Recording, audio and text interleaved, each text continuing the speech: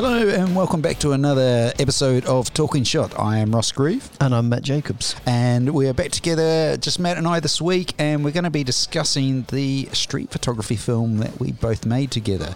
It's an insight into street photography. We'll pop the link to the film down in the details below. You can check it out. But it's great to see you, mate. You've been also out in Egypt. I'm still on Egypt time now. I'm still a bit tired, still recovering. You've out got there for 2.5, 3 weeks, something like that. Most of the time spent underwater. Yeah. Excellent. Good times. Yeah, fantastic. Really, really good. Lots of dolphins, eagle rays. But that's a whole new podcast altogether, I think, isn't it? Yes. So this basically, Matt and I was up in London and was staying at Matt's, and we decided to head into London to record. We'll go and shoot some street photography. Yeah, it was going to be street stuff, wasn't it?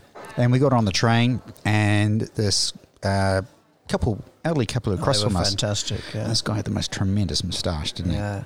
And we started talking to him. It's like a wing commander. He was complete biggles, wasn't he? And we started talking to him, and then we, you sort of came up with the idea. Why don't we do a film when we get into town? Yeah. And I said, yeah, that's cool. And then you sort of, it dawned on you. You went, oh, I've only got one lens. And I went, well, so have I, because that's how I shoot my street photography. Yeah. One camera, one lens. So you were going to shoot this film, one camera, one lens. And it sort of went from that. If you're wondering about all the sort of background noise here, we're actually up in a hotel bar at the moment, just recording this in the middle of the day. So you decided it would be a good idea to head into Camden. You were the tour guide, really, weren't you? Yeah, we were on the train, and I just thought, I've got the wrong lens on for any street stuff. I got the Nocticron, was it 42.5, which is 85mm full frame, isn't it? That's right. And I just thought, Ross is such a master at street stuff. I can't sort of compete. I don't want to be like a little kid sort of following you around trying to do the same thing. And I thought, why don't I film you doing your stuff? Yeah, because I was shooting on with a GX9 with a 15mm, so 30mm in equivalent. So quite different lenses we were using. Yeah. But that sort of complemented each other with the way we're filming. Really well. And you know, the thing is, when you go out with more than one lens, you've got to think, oh, I've got it there, I've got to use it. This is it, yeah. I think sometimes if you restrict yourself, you can come up with some wonderful stuff. Restriction can be a really good thing sometimes if you restrict yourself. It really just makes you be quite disciplined, doesn't it, with your shots? Yeah, more creative as well. You've got to think about the shot, yeah. So we arrived into King's Cross. Yeah, we were going to go to Shoreditch. We've been there before. We had some good stuff, didn't we, at Brick Lane, where you like it round there because of the bagel shops. Yeah, I love it. But I'll drag you made kicking me and walk about screaming. 3 miles to a bagel shop once. God, in the middle of the summer. But no, I said, why don't we get off at King's Cross and have a slow stroll along the canal? So we walked all the way from King's Cross all the way to Chalk Farm. But we just had a real slow stroll, and the characters we met were just fantastic. It was very random, wasn't it? Yeah, really, really cool. And when you sort of watch the film, you'll sort of find out how I sort of interact with people as well. And people talk about street photography and street portraits, which is mentioned in the film. And they are two sort of different disciplines, obviously same locations, but two different disciplines. Street portraits, obviously, the person is completely interactive with you, and your street photography is more observation-wise and more documentary style. We met some wonderful characters. You couldn't have scripted the day, really. No. And one of the first guys we saw, well, apart from the couple on the train, was a guy playing the piano, wasn't it? Yeah. That was at St Pancras, wasn't it? Yeah. St Pancras, yeah. It's like a public piano there. Anybody can play on it. Yeah, he was actually playing quite badly, wasn't he, as well? And then two young lads came on. They must be at 12 or 13. Yeah. And they were fantastic. Yeah. But that's another thing. I'm very wary of photographing children. Yeah. But then if I was going to photograph them, I wouldn't show their faces and stuff like that. But you want to have parental permission. Your mindset is filming something like that. How do you approach that? I mean, there was no script. We hadn't planned anything. There was no storyboard. Yeah. We basically went rogue, if you like. It's just observing you, really, observing my surroundings and what you were going to do. It's hard. Sometimes it was a bit tricky not to get in your way. I didn't want to. If I wanted to film you, especially the piano shot, I didn't want you to get me in. So I had to sort of get close to you and get you shooting, but I didn't want to get in your way. And also didn't want other people to know that I was filming you, filming them. Yeah. We only got that with the Robbie Williams fans. They wanted to know. A lot of people wanted to know who you were and what I was doing. They were quite nice about it, but they wanted to know why I was filming you, filming them, which was all nice. So it's just sort of looking about and not getting in your way. But with the one lens, I was quite restricted what I could film and how close or how far. but it was nice. It's a lovely lens. It's quite a cinematic lens to use. It's nice. And it's a beautiful portrait lens as well. Yeah. And it's a Micro Four Thirds system, and a lot of people think, oh gosh, it's a small sensor, you can't get beautiful results on it, but it just absolutely knocks it out the park. To be fair, it's a beautiful piece of glass. Shooting at 24 frames a second as well gives you a lovely cinematic look with that lens as well. Yeah. So we met the guy at St Pancras. Then we started walking along. We walked up from the station, and then we saw some. There was some. It was a building site, wasn't it? And there was some coloured boards. And one of the things I love to do is drag the shutter or have a slow shutter speed. Yeah. And we saw the most bizarre sort of image on the billboard. We didn't actually put it in the film. It was an odd photograph. And is it of the girl? The model? Yes, yeah. It was an odd photograph, which you wouldn't sort of put out there as a photographer. But it did create some good sort of comedy photos incorporating that. But the whole observation thing about colour and stuff, Matt's just choking on it. Sorry about that. Bit of ice. Back in the room? Yeah, sorry. Excellent. Whiskey? Sorry, go on, carry on. Yeah, we came into St Pancras station and we sort of walked up, and there was an opportunity to shoot some really beautiful colour against the background. And it was there was this building site where had some sort of boarding, which is great around London, and that was pretty cool. We sort of moved on from that, and then we went up, and I think that's when we started walking along the canals, wasn't it? Because we should say the light was absolutely horrible that day. It was so flat. It really was the worst time to shoot for any film or photography. So it's amazing that we got the results we did. We did. Well, I think we used the canal to our advantage. We sort of almost used the canal like a reflector, because especially when we went into the tunnels, the light's coming down, it's bouncing off that, then it's hitting the ceilings, and you'll see some of the imagery in there that sort of shows that. So when you're in that situation, you sort of have to think a little bit, because the light's so flat, you want to push it a bit. We should say all the film was all handheld as well, no tripods. That's a real testament to the stabilisation there, yeah. But also going out, when you're going to shoot street photography, and like you were, fair play to you,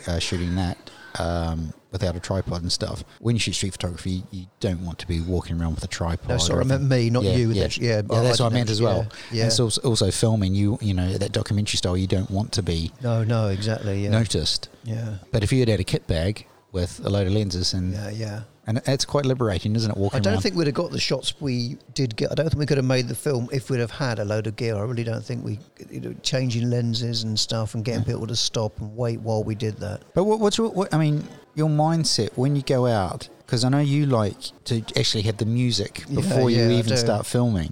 And we didn't have that. But I was thinking about what sort of music I'd want while I was filming. You want something that's, it's going to keep the audience's interest. With the homeless shot, it's quite sort of tear-jerking, quite dramatic. Yeah. But there's uplifting parts to music as well. It's not all depressing. So I wanted something that sort of went up and down and flowed. And that's the way to keep someone's interest. It's quite hard, as I was saying to you earlier.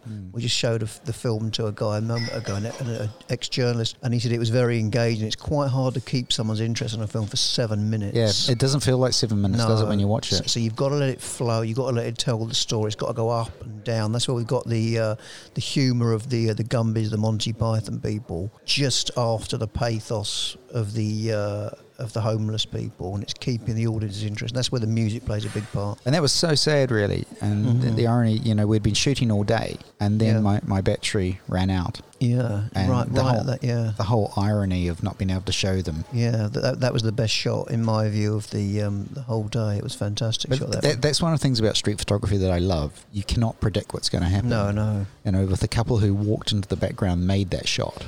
Yeah. And if they hadn't been there, it would have been okay. Yeah. But it wouldn't have been as dramatic.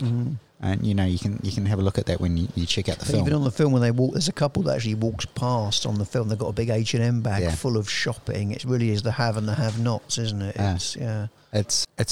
London's an amazing city. There's and I actually went and shot some street stuff there last Christmas. I did this contrast of Christmas. And I shot a doorman at Harrods, and then I went looking. I actually found a homeless person, and I spoke to him, engaged with him, and he allowed me to take his photo. So he understood what the contrasts were. So you've got someone at Christmas who's fallen on bad times, not having the best of luck. And then you've got the chocolate box, sort of stereotypical, working class, if you like, Christmas or the man at Harrods and people rushing Yeah. back in all their presents and stuff. I think London always has been like that. It always will. You'll always have that Yeah. incredible disparity there between rich and poor, won't you? Yeah. Yeah, I think so. And I think, the likes of social media and films make that more apparent, which I think is a good thing, awareness. Yeah. I think that's incredibly important. I think you talk a lot on the film as well about the respect when you shoot people. It's having respect and chatting to people, engaging with them. You're not just taking advantage by saying, I'm going to take your picture. I'm just going to sort of engage with you just to get the picture. It is a genuine, when you see him chatting to the Monty Python guys, you can see in Ross's face, it's a genuine interest. And we spent a good 5 or 10 minutes just chatting to them. They were fantastic. Yeah. They were fantastic. They were in full character. And then, the guy I spoke to, then he spoke to me and went, I've had a fantastically splendid day. And I just was not expecting, it was such a quintessentially English scene as well. That, I'm going to dress up for the afternoon as the Gumbies. Well, I did a bit of research after that, and they were actually there. You said that, yeah. It was to do a world record for the Gumbies at the Roundhouse. Did you send it to anybody or not? You should have sent it to them. I think it was too late afterwards. I didn't find that out until shame. Gone past the time. Which is, I'm not a journalist, typical sort of thing. I sort of go out there to, inverted commas, create moments, not necessarily create press moments, if you like. Yeah, yeah. Because we were talking to someone earlier and they said, street photography, what is it? Is that sort of, paparazzi and stuff? I mean, no. It's observation skills and that sort of thing. And that's what's involved. But, the Gumbies were fantastic. We had the Gumbies, we had the homeless people, we had the Australian Robbie fans, which was insane. They've been flown all the way from Australia for that one concert. They've been there, 3 nights? They actually had a hotel down the road, ironically. They'd go for a shower and a wee for an hour and then come back and sit there to get their space. Well, and one of the cool characters was Will. And he was Italian, yeah. He was the Italian guy who I photographed with tattooed, and he was against a white van. Yeah, and he sort of just gave this really cool sort of signal, I walked past him. You clocked him. I actually missed him. I was looking at my camera and I missed him. And you clocked him and said, "Oh, what about him?" And I went up and we had a chat. And he said, "Yeah, this is really cool." And I said, "Oh, just stand there, bang!" And we got this really cool image of him. And without that engagement, we wouldn't have had that reaction. No. And he was awesome. I think that was the thing with the whole day and the whole film. Nothing was forced. No. We didn't say, let's go out and try and find someone that looks good. You see us in the pub there. We had a pub lunch. We just stopped when we wanted. Yeah. And it just all came together. I think that comes through in the film. I think if you go out to do something and force it, you probably wouldn't find the characters. And I think frustration would come into your imagery as well. Yeah, definitely. And it ends nicely on the underground. That was all nice and fluid as well, yeah. But what's quite nice, you would go back to the whole respect thing, that if you get into a community and you're going out and you're photographing with and respecting what people are doing, and because if you go into respect, then you get back to that location and you start becoming part of that community, and they'll recognise, oh look, Ross is here, great, and that community grows, and you sort of start getting entrenched in that community. It helps your photography as well. Yeah. And one of the things I talk about a lot, it's so easy to go up to people and say hello, but very little people do it now. That's right, yeah. Because they're on their phones, they're texting people. I've been at my mate's house and he's texting his wife who's on the sofa on the other side of the room. It's it's crazy. Yeah. But people have forgotten the art of communication. And I think that's what a lot of the problems today. Yeah. And, we didn't have a problem. Do we have anybody that... There's one person. That was at the start. And we sort of said... who was that? Which one? He was having his lunch and he was just by the canal. There's an archway and he was sitting there. I think he had a bike beside him as well. That was it, yeah. And he had this amazing beard and he's a really interesting character. And I sort of said, "G'day mate, how's it going? Do you mind if I take your photograph?" And he said, "Oh, not really." I said, "That's cool, no worries, enjoy your day." He was the only one, wasn't he? Yeah. And, fair enough, you've got to respect that. Yeah, yeah. I always explain to people that I will show them the photograph, I will send them the photograph as well. You can't expect to take someone's photo and not send them a copy. Plus, I've done this before, and I've photographed someone, shown him the photo, and he was a sous chef at quite a well-known restaurant. Wow. And then work follows on from that. So it does have opportunities, but you just have to sort of treat it right rather than force it. And I think so. I think it's... people can come across as very cold, but if you engage with people, like the dude under the bridge was fantastic. Someone like him can look quite fierce. You're walking under a bridge and you wouldn't necessarily talk. I think he spoke to us first, and he said, we just started chatting to him, and we spoke to him, and I went up and said, because he looked like Snoop Dogg, didn't he? Yeah, and he said, and he was just a really nice guy, and we spent 5-10 minutes photographing, chatting with him. But, most people wouldn't even look at him or chat to him. But he was a really nice guy. He was cool. He was cool. So again, the light bouncing off the river and stuff in those flat conditions was great. The beauty about engaging with people is you talk to really interesting characters and you find the stories about them. And I think that's part of the enjoyment when we go out. I mean, obviously you're not going to see that in stills, but hopefully you see some of their their character come through. But actually talking to them is quite rewarding as photographers and a filmmaker. We should say a little bit about putting the film together as well. The narration was done because Ross lives in Pembrokeshire, I'm in London, and with technology we can just cut that now. It was so easy to do, wasn't it? Ross just talked over the film as he saw it. He done about 3 or 4 takes for each scene, sent them over to me, and I chopped and chose what I wanted, cut it up and put it together. Yeah, so basically I had a microphone in front of me. I'm recording into Adobe Audition, and then like a WAV file is sent to Matt, and then you were on the phone at one point, weren't you? Yeah, while you were doing it. And I was recording, and then you go, no, do that again, do that, do this. And then and what was important, the way I actually treated my audio as well, because you can have an amazing film. Yeah. And if you have poor audio, that film's going to fall apart. We got that really rich. You done well in the end, and that was lovely. Yeah. It took a little bit, but I remember sending you a photo of all my notes and stuff. It's hard trying to balance the narration as well. Some people obviously put the music too loud, and the vocals can get lost. So we got a really nice balance there of music and voice. It's really nice. It comes across well on different systems. But what I enjoyed about what you did is you actually put a little bit of sound design in there as well. Yeah. So if someone's watching it or listening to it, you'll hear pops and thunder at the right time. And Matt's actually put that over, subtle, but he's put that over the music, so it just brings everything and it holds the film. It should be sort of unconscious. You shouldn't consciously be aware of it, but it just brings it in. Yeah. Won't tell you where it is. Just have a look at the film and you'll notice it unconsciously. Yeah, but it was a lot of fun to do. Yeah, we've got another one in the pipeline we're going to do about you doing your portrait stuff, which will be good. We were talking about that before we just started recording. You in the studio and you probably in Pembrokeshire on the beaches and stuff, or in the forest. I think that would be a really nice one. Yeah, of absolutely. you working like that. And likewise, if you've got more ideas that you'd like us to maybe film or guests you'd like us to do, we'll certainly look into that as well. Portrait of an artist, thinking about a series. I think it'll be a cool thing. Yeah, you're still on Egyptian time. I am, sorry, yeah. You're looking at Matt, he's dazed, trying to stay awake. It's only 2 hours ahead, but Egyptian time is weird. 2 hours. He's a lightweight, he is. Hey, Matt, it's always a pleasure meeting up. I know it's a short little podcast, but it's quite a good little narration. And what we're also thinking of doing is maybe a director's cut of it.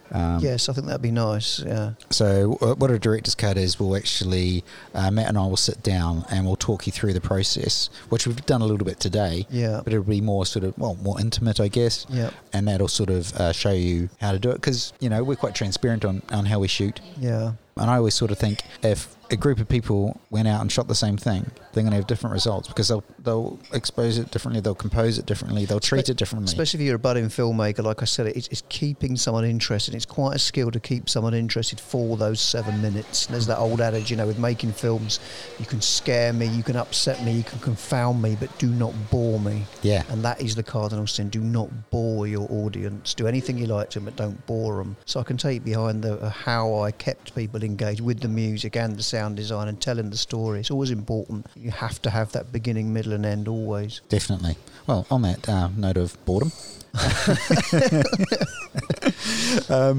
we'll wrap up. But if you want to leave us some comments, email us at podcast@talkingshot.co.uk. If you want to leave us a comment on the Apple iTunes, that really helps our ratings as well. 5 stars is always good. Link to the film will be in the description below. Just have a look at that, and there'll be a link for Matt's work as well. Check out some of his beautiful underwater work, and he's got some other stuff. He does actually shoot above water as well, as you'll see from the street stuff, but it is fantastic work. So huge fan, mate. It's always a pleasure talking to you, and until next time, bye-bye.